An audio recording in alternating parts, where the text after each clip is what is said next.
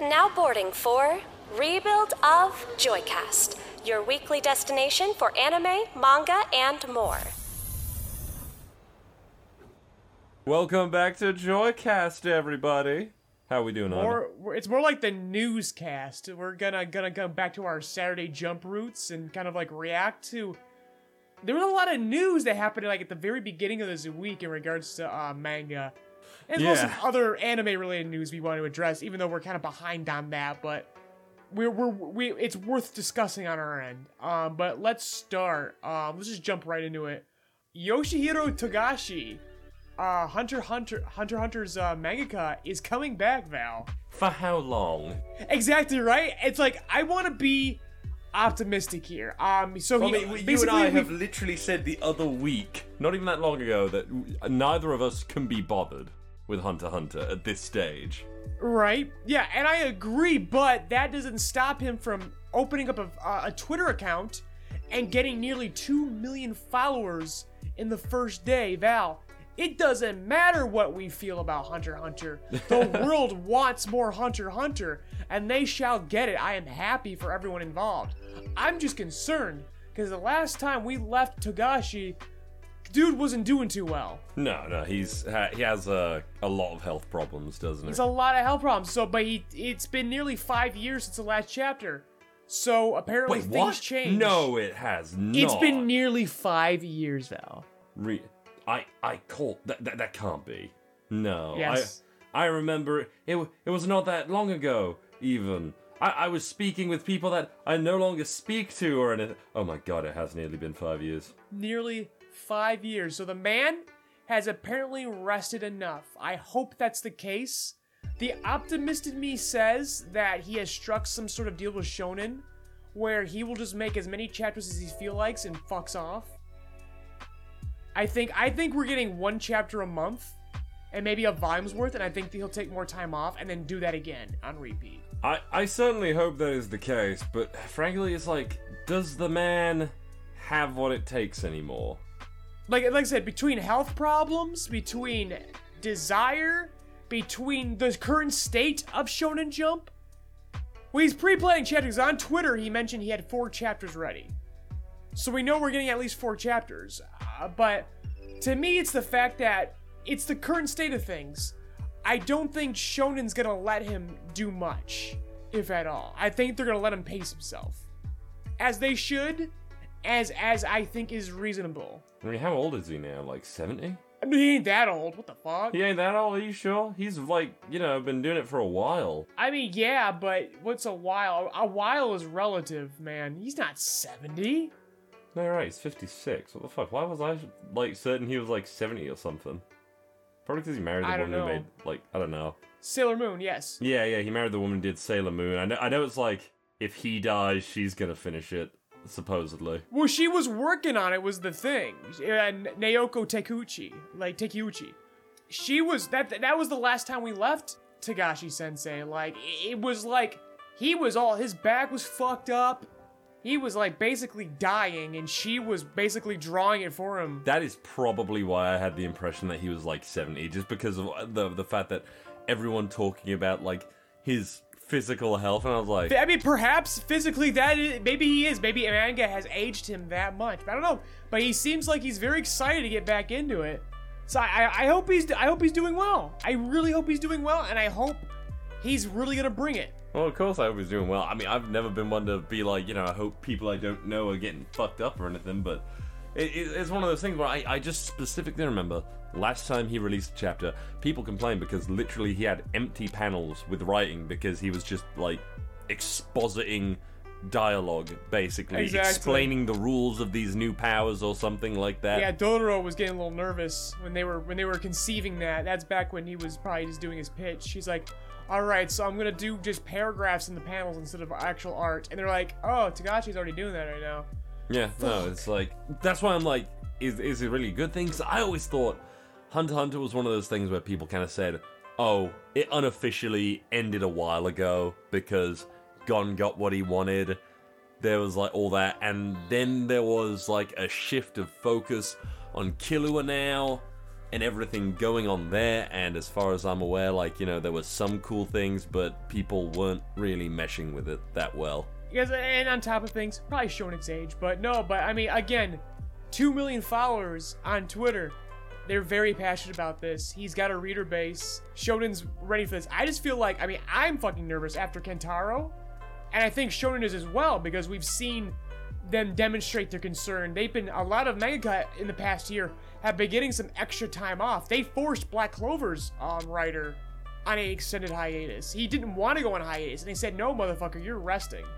So they're playing things very carefully, because they don't want the situation on their hands. So if Togashi feels this is right, and if Shonen feels this right, hell yeah, let's go.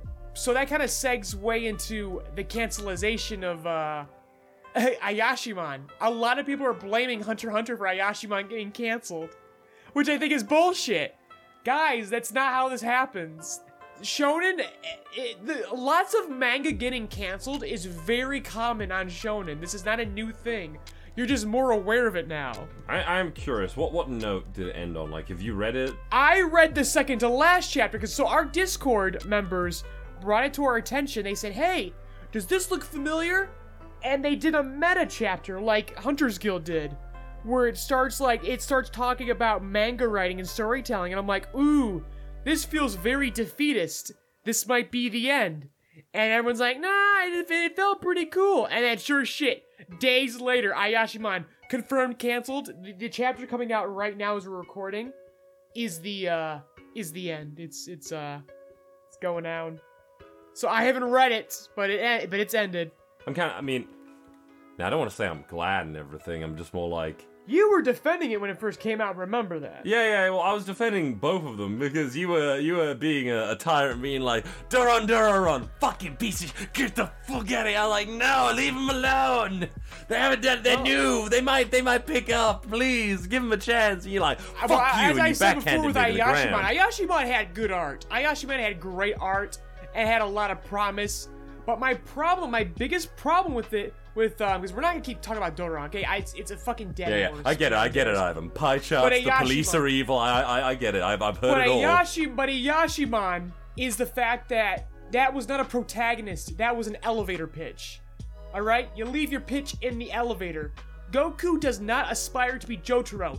Deku is not a Naruto fanboy. Stop it or go write a fucking parody, okay? Enough of this.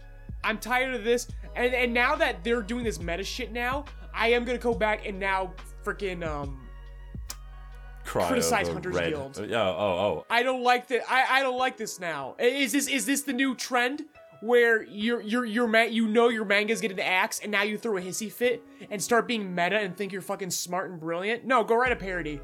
Stop it. You're writing an original story. You are on Shonen Jump. That is a fucking privilege. No matter how long you last there, all right? I'm tired of it. I've seen it twice now, and now I'm tired of it. No, I can appreciate that. Yeah, no, because I remember thinking, like, the Hunter's Guild thing wasn't spiteful, but I did feel like, to a degree, it was kind of... At the moment, because he was the first to do it in a long time. I'm sure he's... Okay, I gotta say, I'm sure he's not.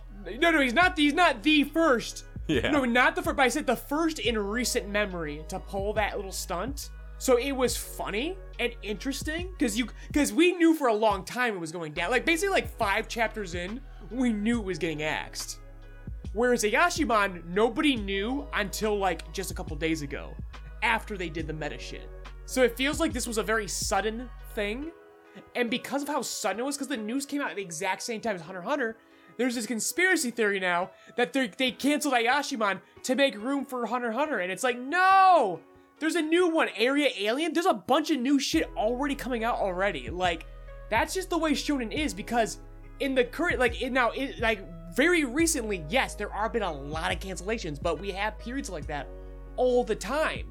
And because it's so normalized now, it makes sense, because Shonen's biggest competition right now is itself. We talked about the zombie series last week. That's a very important thing, as is Jump Plus. We're talking fucking zombie death, whatever it's... The term was coined by Super Eye Patch Wolf, and we've been running with it. It's called a zombie series. when it ends and its sales are even better than it was to start, and it's even better than active manga currently running, and to the point where Shonen actually has to compare. We discussed this last week, but more importantly, more relevantly, it's Jump Plus is the one that's really spooking them. Do you mean like how like Demon Slayer ended and yet it's still like getting loads of freaking sales? The and fact everything? that Demon Slayer is done and it's still selling better than One Piece. Yeah. No, that's crazy, God. Yeah, it's fucking nuts. But we've already talked at length of this last week. Jump's biggest competition is itself. So if someone is lagging even slightly behind, they're gonna be fucking ruthless about it. This was always a ruthless magazine, and even more so now, because it also has a digital sister company that is kicking its ass. So it's looking at those numbers and going, we don't even have to put this to print and make more money. So you really gotta justify yourself on the page now. If we're wasting ink on you, you better bring it. I really would say it's kind of an unfair comparison because the Jump Plus and everything, that's like... It's very unfair because accessibility is a very key factor. We can access Jump Plus and add to that shit. Yeah, it's basically. very... And they are forced to consider the international market thanks to Jump Plus.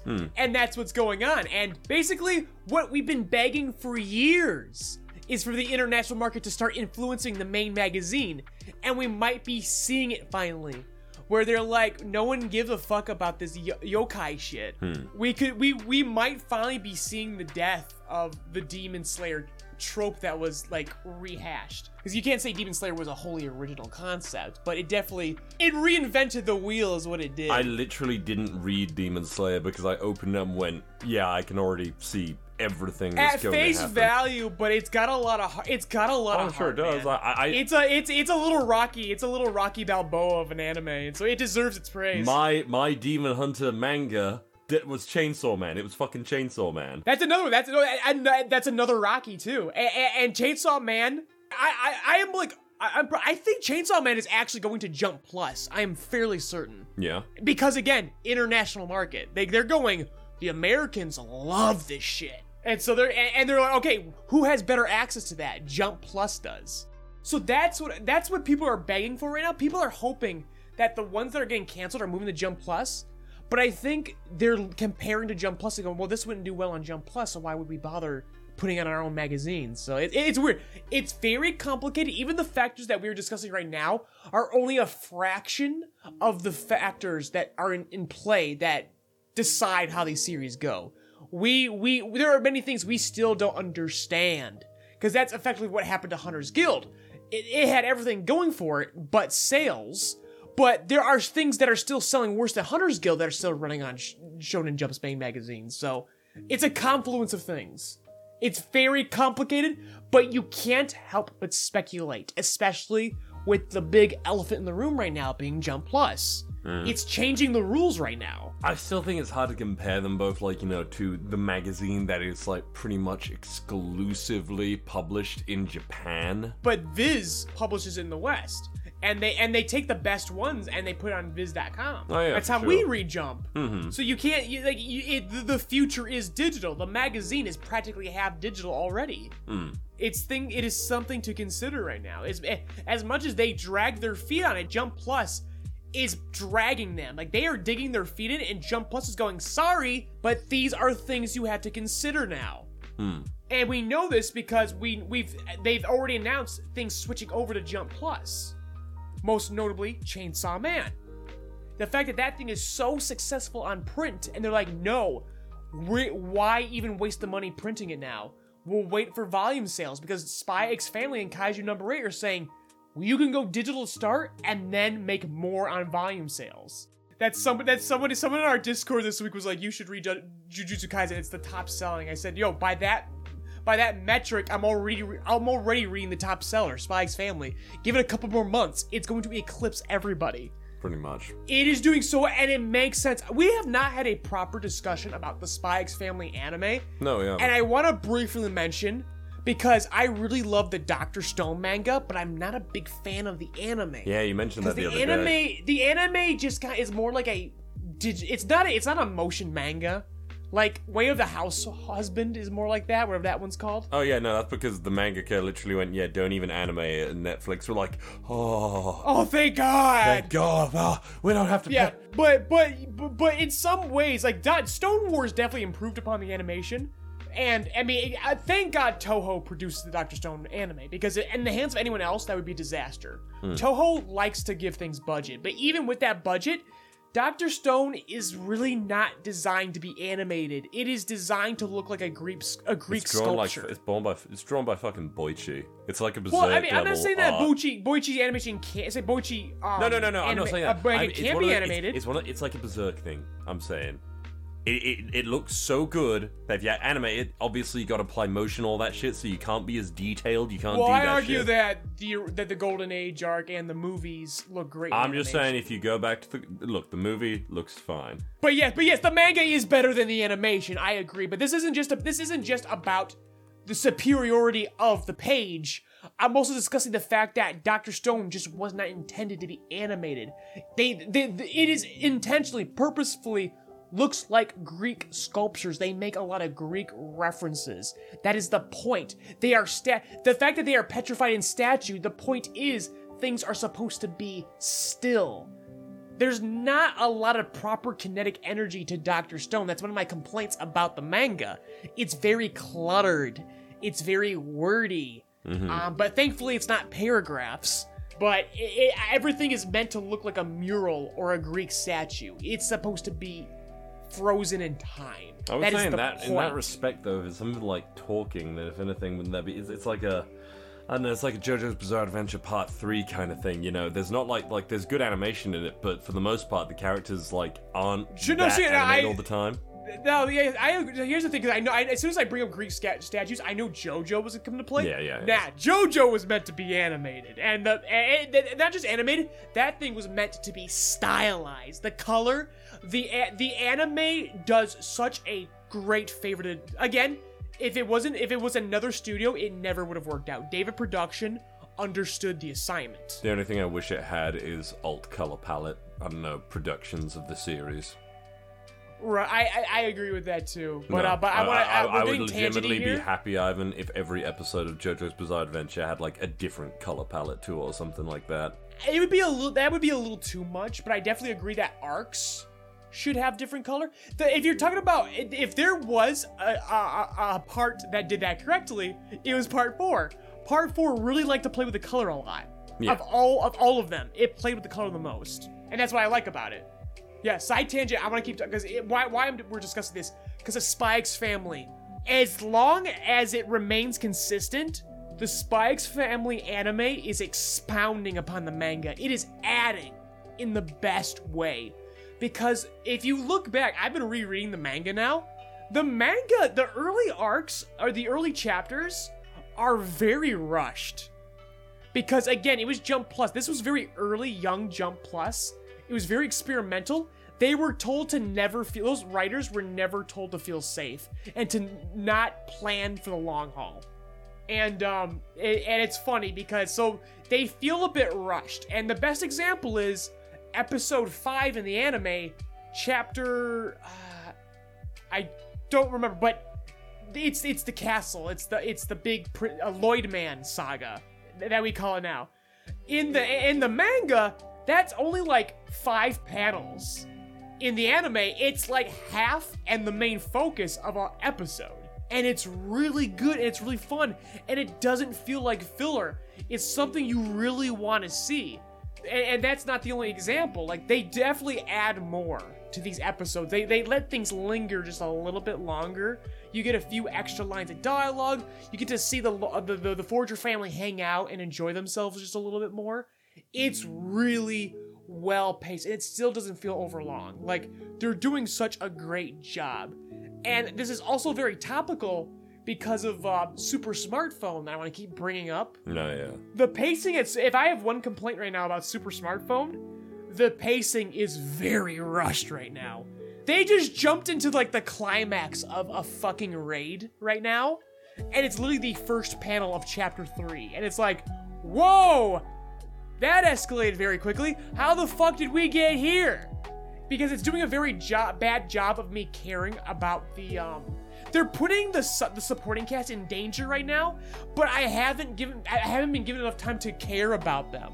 So that's the biggest problem with Smartphone right now. And I'm wondering that if this is successful, if it gives an anime, and God pray Toho gets its hands on it, is it gonna get a little more room to breathe? I was gonna say, I think one of the things that actually brought down Hunter's Guild was probably its pacing. I really do think that a lot of these manga, well, the moment it was taking its time. it took its fucking time with that werewolf fight, man.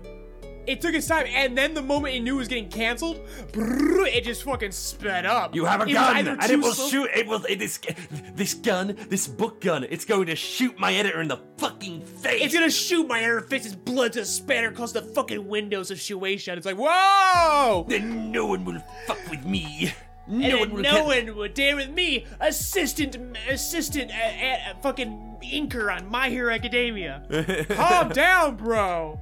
Calm down. It's just a drawing.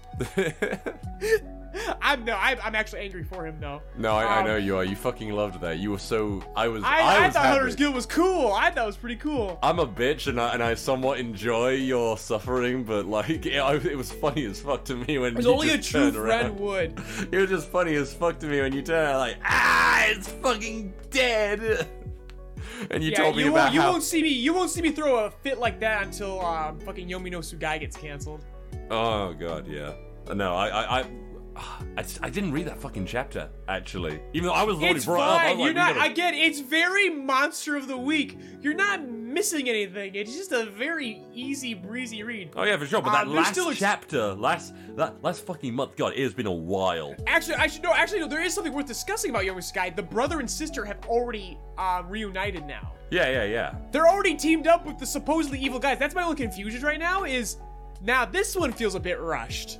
Because I'm like, I thought we were going to have some foreplay here. I thought we were going to build to that reunion, and they just kind of went for it. So I'm a little bit concerned about Yomi Tsugai right now. Because I don't know how it's performing. I only have the Jump numbers. I don't know how the other magazines do. I'm admittedly no longer sure if she really went into Yomi no Tsugai with a plan.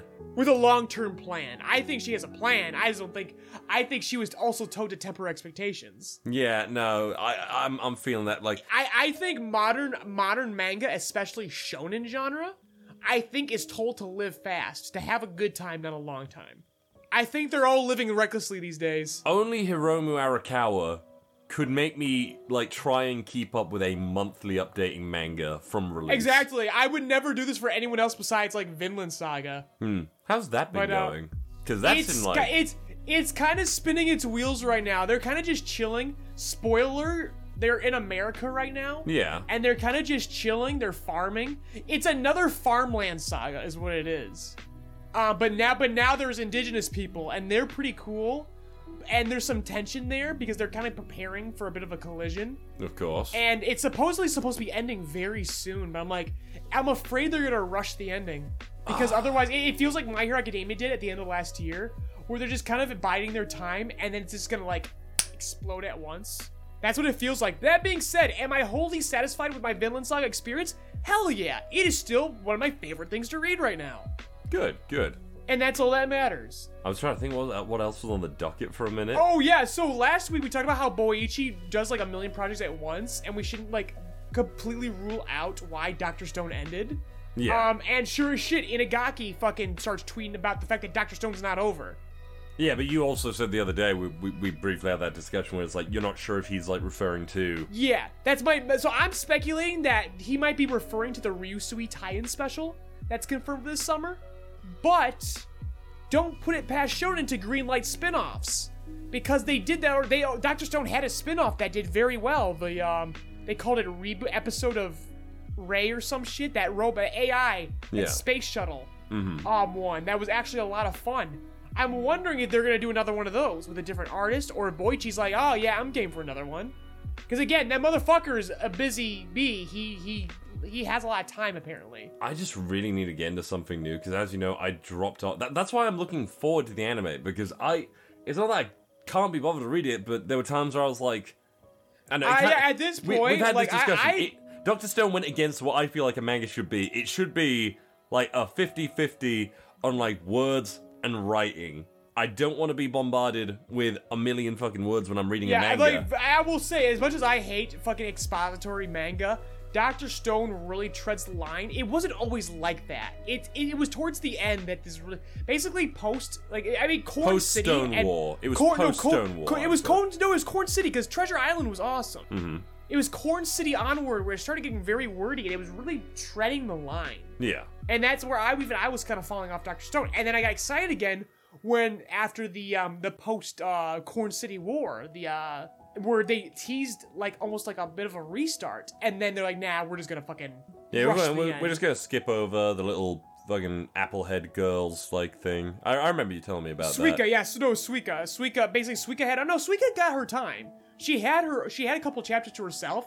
It was afterward. We're like, okay, we're gonna kind of condense the cast. And like, nah, it's not that we're condensing the cast. It's like, it's just all Senku and his fucking space shuttle crew. And then, even then, we're not gonna focus on anything. We're not gonna enjoy this moon battle. It's just over. And it was really disappointing. So I'm hoping that the way that Spike's family has been expounding on the manga, I'm hoping that the Dr. Stone anime, if it gets that far, also expounds upon that final arc. I hope they give it a little more breathing room. Because it deserves it. It was conceptually really cool. I still think, like, when you told me about the way that Dr. Stone ended and everything, I was thinking about it the other day. I was like, It was a huge bummer.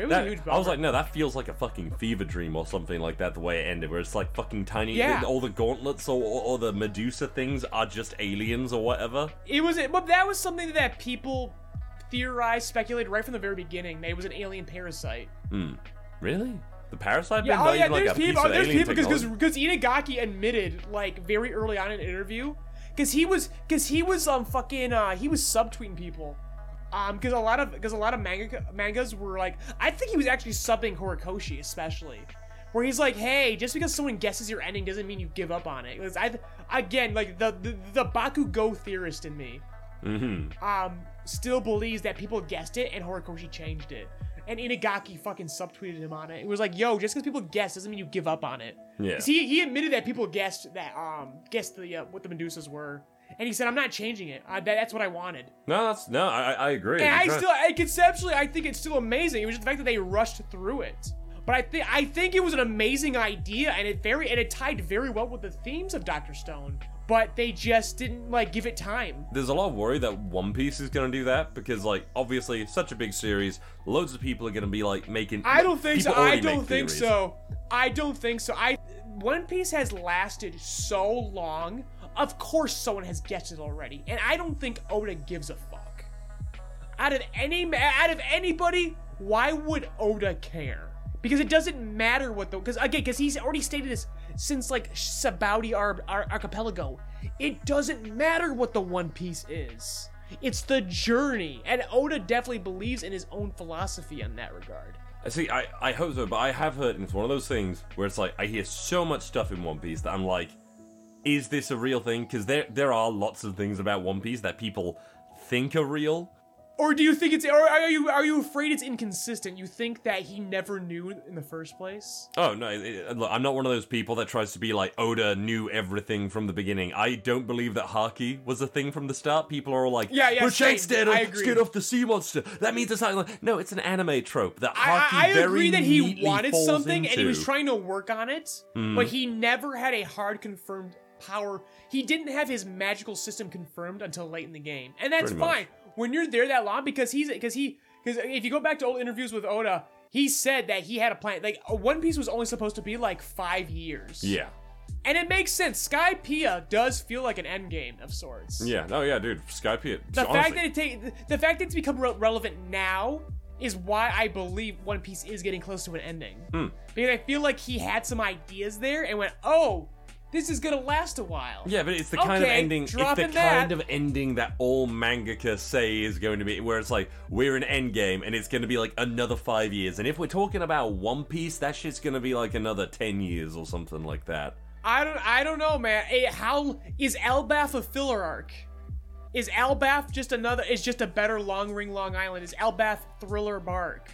You know what I'm saying? Honestly, I feel like Elbaf is gonna be the fun one. I feel like Elbaf is gonna be that one that might like push Luffy into like a territory. I want it to, because I want Luffy to be more complicated, probably. Well, here's my theory, because I guess what, guys? It's One Piece podcast God fucking time. damn it.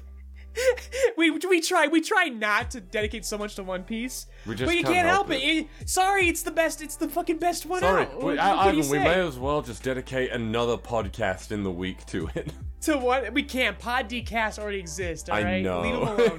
Leave him alone, alright? I fucking love best guy ever. I fucking love him. He's my favorite. He's actually unabashedly one of my favorite content creators. I just wish he would. I wish he did more. I wish he did more. I know. I mean, let's just say, like, I hate to be, like, fucking, like, a big narcissist, but he's literally, like, the joyride of Anitube. Like, he is so woefully unappreciated. That man busts his ass and does the coolest shit, and he gets so glazed over. Remember when his fucking channel got hacked and was using it for some kind of, like, I don't know, scam or something like that for, like, months? Yeah. He has suffered. Quite frankly, that man is a fucking martyr to the Anituber community. He's done nothing wrong and only suffered for it. But staying on topic, man. Talk to the Final Fantasy fans. They'll find. Okay, reason. fine. Go on. Okay, fine. The Final Fantasy 6. What's the one that's trying to come out right now? My translator buddy. Oh, Final Fantasy 16. Yeah, 16. Because there's another State of Play coming out. He's like, yo, where are my Final Fantasy 16 clowns? No. It's been years. I'm more referring to the fact that he was like Final Fantasy 7 Remake, like in 2015. He was like, Final Fantasy 7 Remake is gonna fucking suck. I know it's gonna suck. Fuck all of you. And everyone was like, no, it's gonna be. I'm very ambivalent about that, but let's move on. Yeah, well, I want to stay on the topic. So again, theorize, because I didn't read this week's chapter, all right? Okay. But Basically. If Kaido doesn't get the fuck up and Wano is truly over, I think Luffy is finally acknowledged as an Emperor of the Sea. They've already been teased. They've already been talking, like, basically around the world. They've already discussed Luffy. Like, they've discussed the possibility of him being emperor. They've been discussing that boy for years. They've been discussing that boy since for years. Alabasta. I think he is hard confirmed. I think the next time we see a bounty or a newspaper clip of Luffy after this fight, Luffy is hard confirmed an Emperor of the Sea. I would like to say so. And if that's the case, I think now we need levity, because that's always the pacing of One Piece. So I think they go to Elbaf now. I think Luffy has such a big dick right now, he has to go to the Island of Giants now. And now we get to let Usopp have his arc. Yeah. I think it's time to have some fucking fun. Well, here's how I think Elbaf's gonna go for one thing. I think Elbaf, personally, the Giants are very strict people. They got rules and stuff.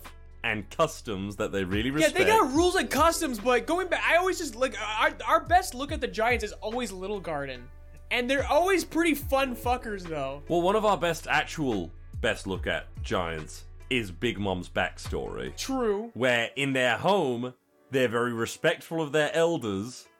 They obviously have customs and everything like that. I mean, we'll have to see how it goes. But my theory is that Luffy is gonna piss off some giants. Because Luffy, as Sky Piea has shown us, doesn't really care much about people's, like, cultures that much. He really doesn't when you actually get down to it. Luffy doesn't care about anything restrictive. If it has rules, again, he's the natural, he's the force of freedom. True. That's what he is. Yeah. I think Big Mom escapes and goes to Elbaf. I kind of think Big Mom should go into hiding for a bit, or like, you know, I think they finally settle things with her in Elbaf. I think she finally goes there, and we finally like get all her shit fucking sorted out, and they finally take her ass out. You know, I've been wanting to bring this up for a while. You know what? I realized, so a lot of people in the One Piece fandom going on about bounties, and I can't disagree, but I've never been that into bounties. As like a power scaling and everything like that. But I'm the exact opposite. I like bounties, but not as power scaling, but as notoriety. Yeah, no, notoriety. I like the fact I like the way it's treated. Oh yeah, I think he does a great job. But if you remember Jaya is great. I fucking love Jaya, but the worst thing Jaya did is that it actually made out bounties to be power scaling, because they were all like, well, Luffy's got a 30,000 bounty and you've got like 15,000, Bellamy. What, you can't beat him. Or something. I can't remember. But that's the way. Within that, they proved that system was bullshit. The fact that it's a system that is always in flux, and sometimes the bounties drop too.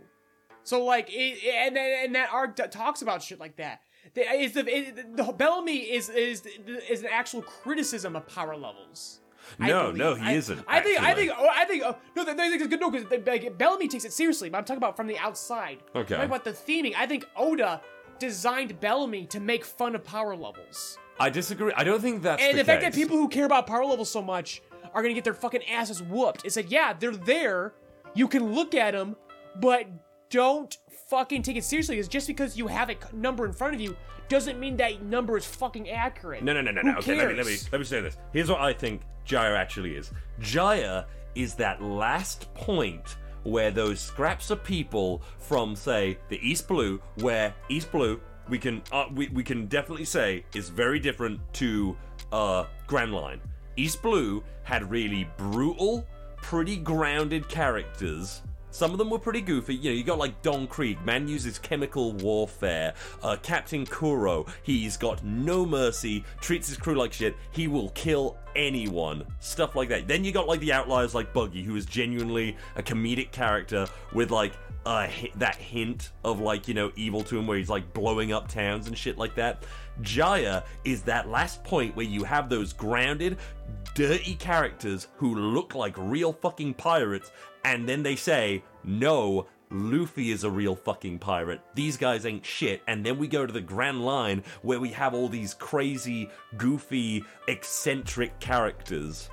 That's what I'd say it is. Like, you know, you got like the dirty bar scene and everything, and Bellamy's like stabbing people over like card games and crap like that. It's like a really dirty, low-down place. And then we go to the Grand Line where everything's a little bit more big and like, you know, just crazy looking, cartoonish almost. Because the further we've gone into the Grand Line, the more like childlike things have gotten. Like the biggest example being Escalation. Big Mom's country, where it's literally like an Alice in Wonderland thing. Everything has a face and a body, and yet it's like really evil. This is like the real shit that no one actually fucks with.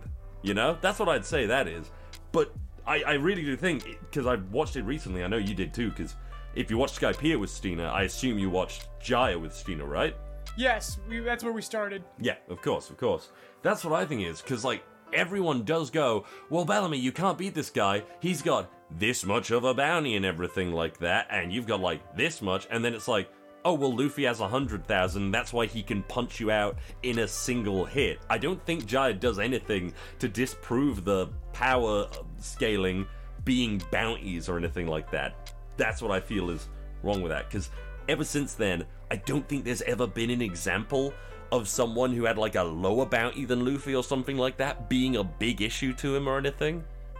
It's never gone against that, as far as I can like think. It's fair enough. I just like I said, it definitely during Jaya, I can definitely see why they use that. But you just go further. Again, like right now, as you mentioned, you don't see Kaido and Big Mom flaunting their bounties. Bounties still exist, but you don't see that. It's always a pissing contest within the Straw Hats. It's always petty. It's always treated as a petty thing. That's what I talk about. It's always a petty thing. It's never a rewarded thing.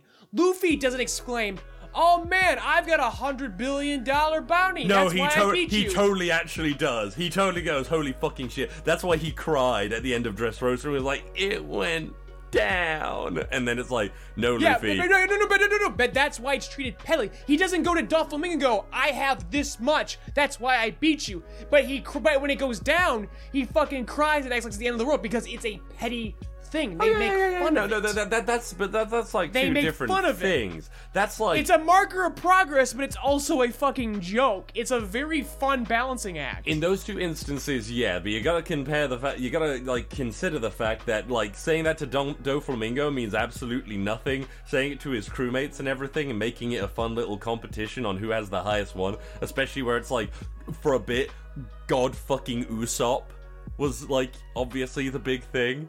And it's like, God, Usopp was amazing. yeah, Usopp had like, I think Usopp has like one of the biggest bounties on the crew at this point.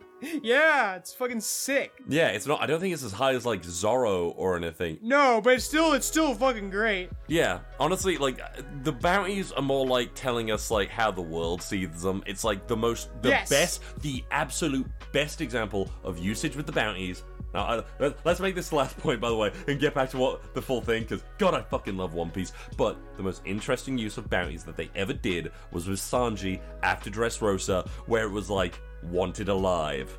That was like the best thing that they did. Awesome.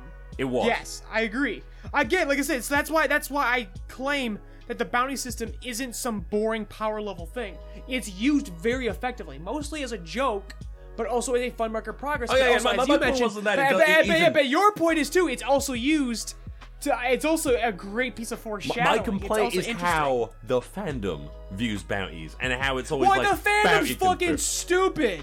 What all else is fandom, fucking all new? fandoms are stupid. It's well, yeah. So you're complaining about the fandom? Oh my god, water is wet, Val. The fans are fucking stupid. No, I guess my point is more like, you know, I hate that people like. It's the usual thing. I freaking hate it when people. It's like Dragon Ball Z. I don't watch One Piece and go. Oh my god! Luffy Speaking of Dragon Ball, you mentioned Dragon Ball, right? Oh my god, the fans are reeling right now. Why? Dragon Ball fucked up so fucking hard. Why? So, what happened? In Dragon Ball Super, they've been doing Bardock flashbacks. Bardock wished to one of the dragons. He wished on the Dragon Balls that that Goku would be fucking safe. So basically, he undid all of the tension in the past.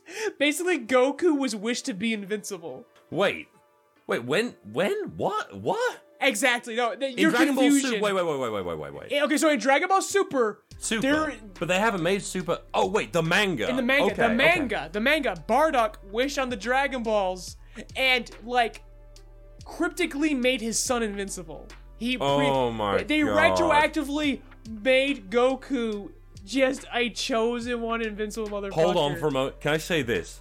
I have always fucking said that the original father, like, you know, Bardock, like, father of Goku, OVA, or whatever, that released back ages ago now, was the actual perfect way to do Goku's fucking family backstory. I think you know this. I don't know if we've talked about it. I have never fucking liked Akira Toriyama's version of Goku's parents. Here's the thing. I like Super Broly. I like that movie, and I think that does that well. No, I liked it. But the thing about Toriyama's take on Bardock is such utter hypocrisy, because he constantly talks about how he does not like how the anime treats Goku like a virtuous warrior, like a chosen one.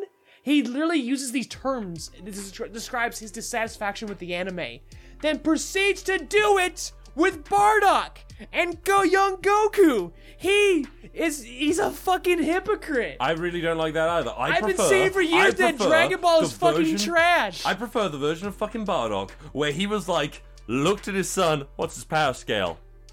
Whatever. I'm not gonna have to fucking deal with him or anything, because no Saiyan fucking does. That's why they're kind of a fucked up species and everything like that. It's so unfortunate that Bardock had such a cool OVA, then proceeded to just fucking ruin. He is literally the source of everything that is now wrong with Dragon Ball. Always was wrong with it. He's just the channel. He's the avatar of Toriyama's just worst fucking decisions. I agree. I can't fucking stand it. No, I completely fucking agree. I always hated Dragon Ball, but now I have legit. Now it's not even controversial bullshit. anymore. You've never always. No one has always hated Dragon Ball.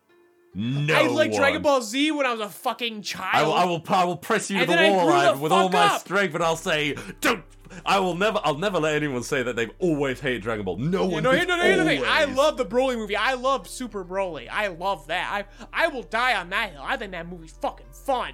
And I think that's what Dragon Ball's all about. Even I'm not gonna say I always hate Dragon Ball Z. I hated Dragon Ball Z when I watched Full Metal Alchemist, and then I actually thought, wait a minute, that's a good story. Yeah, and this is One Piece. Huh. Just show any fucking Dragon Ball fan One Piece and watch him just fucking burn.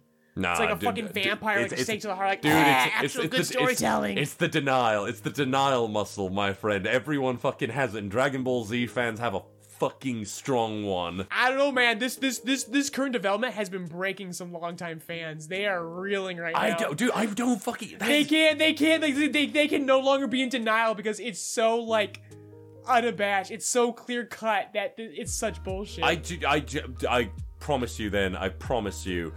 They're either going to like cut that shit out or something like that. They're going to be like, yeah, we're right. We're retconning that. We're not even going to like put whatever this segment was in the volume versions of this. Yeah, right. Never mind. Or I don't even fucking know. I don't actively keep up with Dragon Ball, but people brought that to me this week. They said, "Hey, take a look at this." Well, I was like, if anything, "What are you showing me right now?" Here's what it is. What the fuck is this? Wait, no, Ivan, you haven't thought about this. There's two sides of this. There are the people who love Goku, but what is every Dragon Ball Z fan's actual favorite character? It's Vegeta. Everyone is just going to be going on about now how Vegeta has always been better, and this is just proof of it.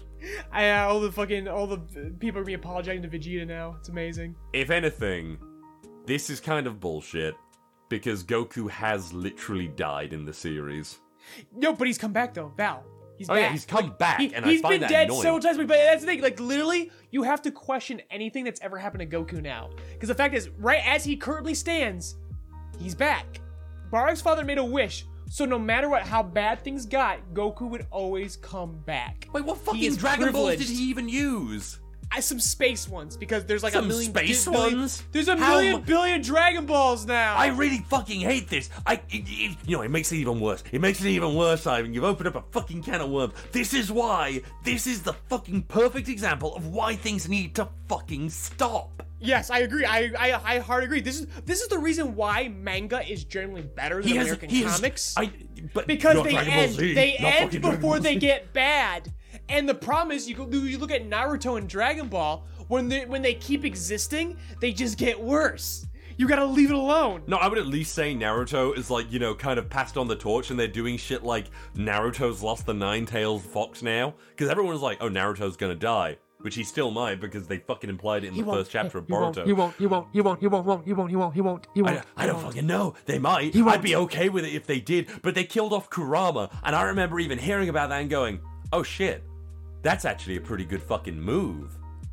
But now I want to see what Naruto's story is of that, because now he's a normal fucking person, which he has never fucking been. He'll get it back in the grand finale of Boruto. I hope not, because I want things to be permanent in this shit. This is why Dragon Ball Z has never worked. Yeah, you've got MacGuffins that revive it's people. It's not permanent unless it ends. They've true. It is not permanent until it fucking ends, and if you don't let it end, nothing is permanent. Spider-Man has died 1,000,000 times. Superman has died 1,000,000,000 times. Goku will keep dying and coming back and getting more privileges until the fucking heat death of the fucking universe. You have no idea how accurate you were though a minute ago when you said that Bardock might actually be the core issue with like all of the problems that Toriyama has like added to Dragon Ball. Yes, this man he's the avatar. He's the avatar of Toriyama's decision. If Toriyama's worst decisions have a face, it's Bardock's. Absolutely no, because he's gone from cold, veteran,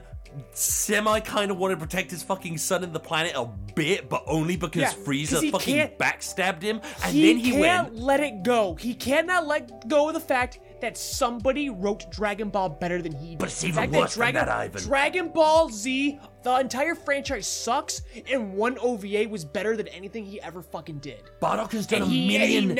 He never let that go. They listened to him bitch and moan and fucking subtweet the fucking anime, and they said, okay, Toriyama, we're gonna do it the way you want, and they did it, and he went, fuck, it's better than what I could do.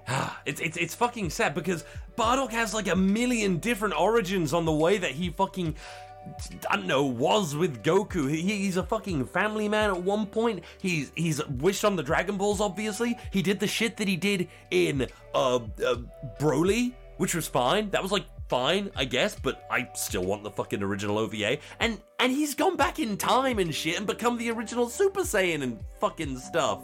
Do you remember that OVA?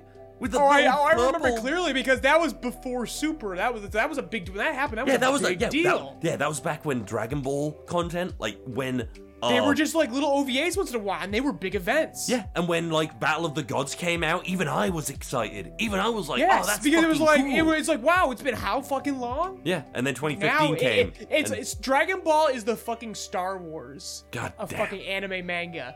You're so tired of it now. It's the NCIS of anime and manga. Like Star Wars is the NCIS of fucking quote-unquote cinema. Law and Order fucking Special Victims Unit. It's not interesting anymore. It's fucking... It's ridiculous. Saturated.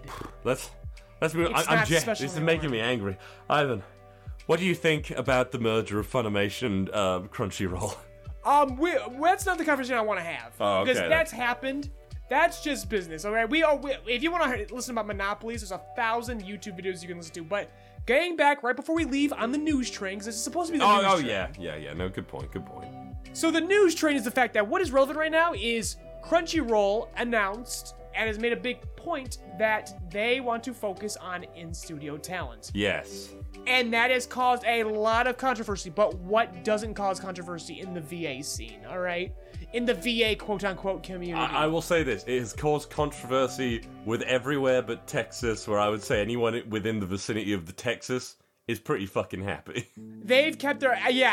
there are guys I know who are usually very vocal about things, have been surprisingly quiet on this issue, which I go, the boot tastes very nice when you are comfortably in between the little grooves in the boot. That's the thing, though. It's one of those things where you shouldn't be mad at the Texas talent, but it is annoying. You leave the Texas talent out of it, though. Don't leave them out of it. They were there. They're the ones putting their lives at risk still living in Texas, because my God, Texas is a fucking nightmare right now. We don't need to address the news. This is a perennial annual thing. Texas is a shithole. I have so many friends moving out of Texas right now because they just can't stand it.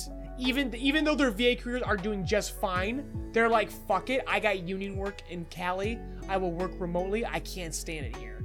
And that has nothing to do with anime, that is just Texas the way it's run. But getting back on topic, so what's going on? Why is Crunchyroll doing this? Well, it's a monopoly. Who's challenging them? They can do whatever the fuck they want. Number 2, unions. They are avoiding unions because when you build widely like that, you get a lot of union talk. If you stay condensed and you stay in your right to work Texas, they can avoid union. It's unavoidable. Eventually, this will get unionized.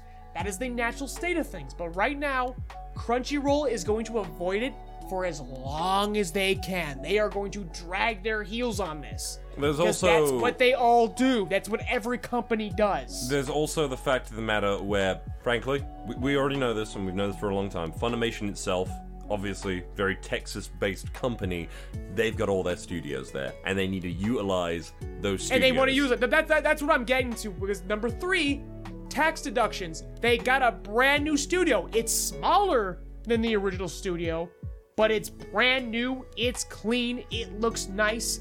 They need to justify their tax deductions on that. They can't justify the budget they put into that building and the tax deductions they demand if no one's using the fucking studio. So they're gonna use the studio. But now that gives me to point number 4. And this is where I need to tell all the VAs to fucking take a breath. This has to do with in-house productions. Only productions that are done in-house at Crunchyroll. There are still subsidiaries, there are still outsourced studios that do not play by these rules. Val, you are literally, after this podcast, you are literally going to log off and go do more remote work for anime. Yeah. Because and you are a remote voice actor. In fucking England. In England. Why? Because you are a highly talented, very well networked, you keep your nose on the grindstone and you keep your fucking... And you just keep doing what you're doing because this is not everyone's general rule. Just because Crunchyroll has a monopoly doesn't mean they are the only recording studio. It takes a lot of studios to be the monopoly. Mm-hmm. Crunchyroll is a corporation and they have one studio in their headquarters. But how many studios construct and dub the anime that you're currently watching? It's a lot of studios, and a lot of the studios still do remote work, and they do not follow Crunchyroll's policies. So, take a breath, everyone. Yes, a lot of work is definitely off the table, but it's not all gone, and things keep expanding. There are new studios popping up every fucking night. Genuinely, the and they are best still piece of advice. Doing though. remote work, and the newest studios are still pushing for remote work. It's the hot topic. They want it. But Val, yes, say your piece. Genuinely, the best piece of advice I can give anyone who actually watches this and like has that. It's funny actually. I literally got asked on a YouTube like tutorial video on voice acting that I did 7 years ago. When I was like, thank you for the tutorial. I really want to get into voice acting. Someone said, how's it going? And I really thought about it and I was like, it's actually going pretty great. It has gone great over the course of 7 years. But here's the best piece of advice I can offer anyone who watches this that has any interest in getting into voiceover. The American market is not the end. If you are, like me, in somewhere like England or anywhere in the fucking world, fact of the matter is, what you should concentrate on if you're really serious about this, it's the mistake I have made and I've learned from it, you need to work on building up a strong home market. Figure out who you need to talk to, what you need to do, concentrate on the home, do jobs at home, because guess what? That's where you live, that's going to be the best stuff, and frankly, America, Texas, a lot of these things, you're not really cared about. I've only realized recently I have been kind of at a disadvantage for a really long time when I realized, because I've been working for American companies pretty much exclusively, except for like a couple different ones in different countries. I've done very little work in England. With this kind of thing, I'm kind of suffering for it, because it turns out there's paperwork that, frankly, when you're voicing for places out of the country that they're doing in, there's more paperwork, and those studios a lot of the time don't really want to bother with that. It's too much effort. Why go through more effort when they can easily just get someone else for way less work, basically? So seriously, if you're listening, again, if you want to get into voiceovers, concentrate on that home market. If you can branch out to places like America, that's great, because I've certainly done some pretty great stuff with that, but with the times are changing, again, 2020 to now, until like a month or two ago, was a golden age for remote recordings. Lots of people, as you know, Ivan, like myself, invested money in really top-notch home recording spaces, and it was pretty freaking great for a bit. But the ride is kind of dying It's kind down. of over, but also on top of that, something people who are trying to do home studios, the standards are higher than ever. Oh yeah. Like that's something I should say. Like, people talked about how remote recording made things more accessible. It even the playing field. I don't think so. Briefly, it did when they didn't know what the fuck they were doing, and then when Sony was giving out their cheap little packs to make sure My Hero Academia was still going. Yeah. But now that things have calmed down and remote recording is still happening, the standards for remote recording are fucking ridiculous. They are I've seen clients who ask for home studios that are more expensive and more airtight than actual studios. And a lot of my voice acting buddies will also agree on that the standards for remote recording are actually higher. So again, even because Val's talking about in his home country, a lot of Americans who are remote are complaining about this. Americans too. Focus on your home market. Radio, advertising, marketing. Shit that you wouldn't think of. That you don't think, because anime is so popular. Like, I understand Massive. the sheer popularity of anime and the booming industry that it is. It pays the least. We cannot stress this enough, that it is fucking pennies and pizza money in the anime industry. Until it gets properly unionized, that's the way it's gonna be. But if you actually want to make a fucking living in VO, genuinely, focus on your home market. It will pay better. Be the big fish in the small... Right now, it is actually smarter to be the big fish in the small pond. You will get paid better. You will be the bastion of your little corner of the community. I would definitely It's say, better. as you said, anime is majorly popular. Here's the thing, Twitter does not fucking matter. If you're a voice actor on Twitter embellishes. it really seems like anime is like the big fucking thing. But I'm gonna tell you something. Twitter and where the VA community congregates Yeah. the most, they really embellish how big they make anime feel. Mm-hmm. But I know so many voice actors who do get anime work who are still embarrassed to be associated with anime. They shouldn't be. No. And it's not because it's anime, but it's because the industry is unfortunately so cheap right now. They're like, why should I have pride in something that pays me so cheaply? And that is a fair concern to have. Versus, but that being said, people who do voice acting, and normally, very rarely, they do it because they love it. They basically, the people who do stick to anime exclusively do it because of pride. They love it. They love it. And that's why you got into it, Val. You fucking Pretty much. love anime. I love anime.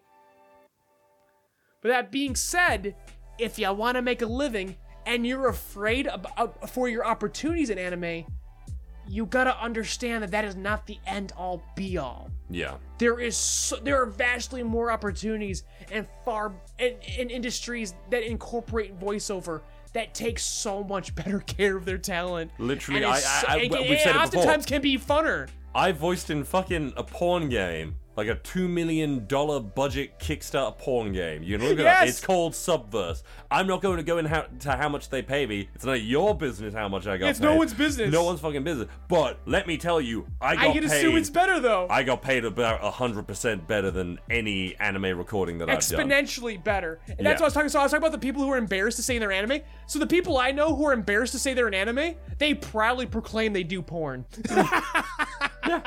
Pretty much. Because it pays better. Hey there, Leroy here. Sorry to cut this episode short. We actually kept recording for some time after, but what we were discussing afterwards, after this point, is very private. It's very impolite to make that public. So we're to stop things here. Just to summarize our points. Remote recording opportunities have been reduced, but not by much. Crunchyroll may be in the middle of establishing a duopoly, but there are still several studios who still offer opportunities for remote recording, and they are collaborators with Crunchyroll. That being said, anime English dubbing is not the end-all be-all of your voice acting opportunities. You should also be looking at commercials, video games, Western animation, because not only are there a greater number of opportunities, most of them just pay better. That's just the way it currently is. Now, even though we were being a bit facetious and cracking some jokes in this discussion, we should hammer home the point that Val and I still very much love this industry. We are very passionate about it. That's why we bring it up. And that's why we also want to bring up some hard truths about it to you guys. That said, we are but one set of perspectives, one set of experiences about this industry. So only take what we say and equip it with your overall knowledge about the industry. Do not let it deter you. Stay passionate. Keep working towards it if this is something you want to do.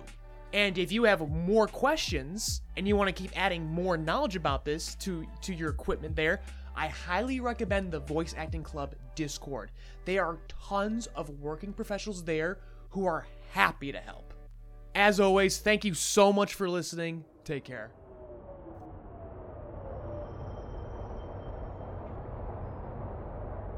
Mind the gap as you exit our podcast safely.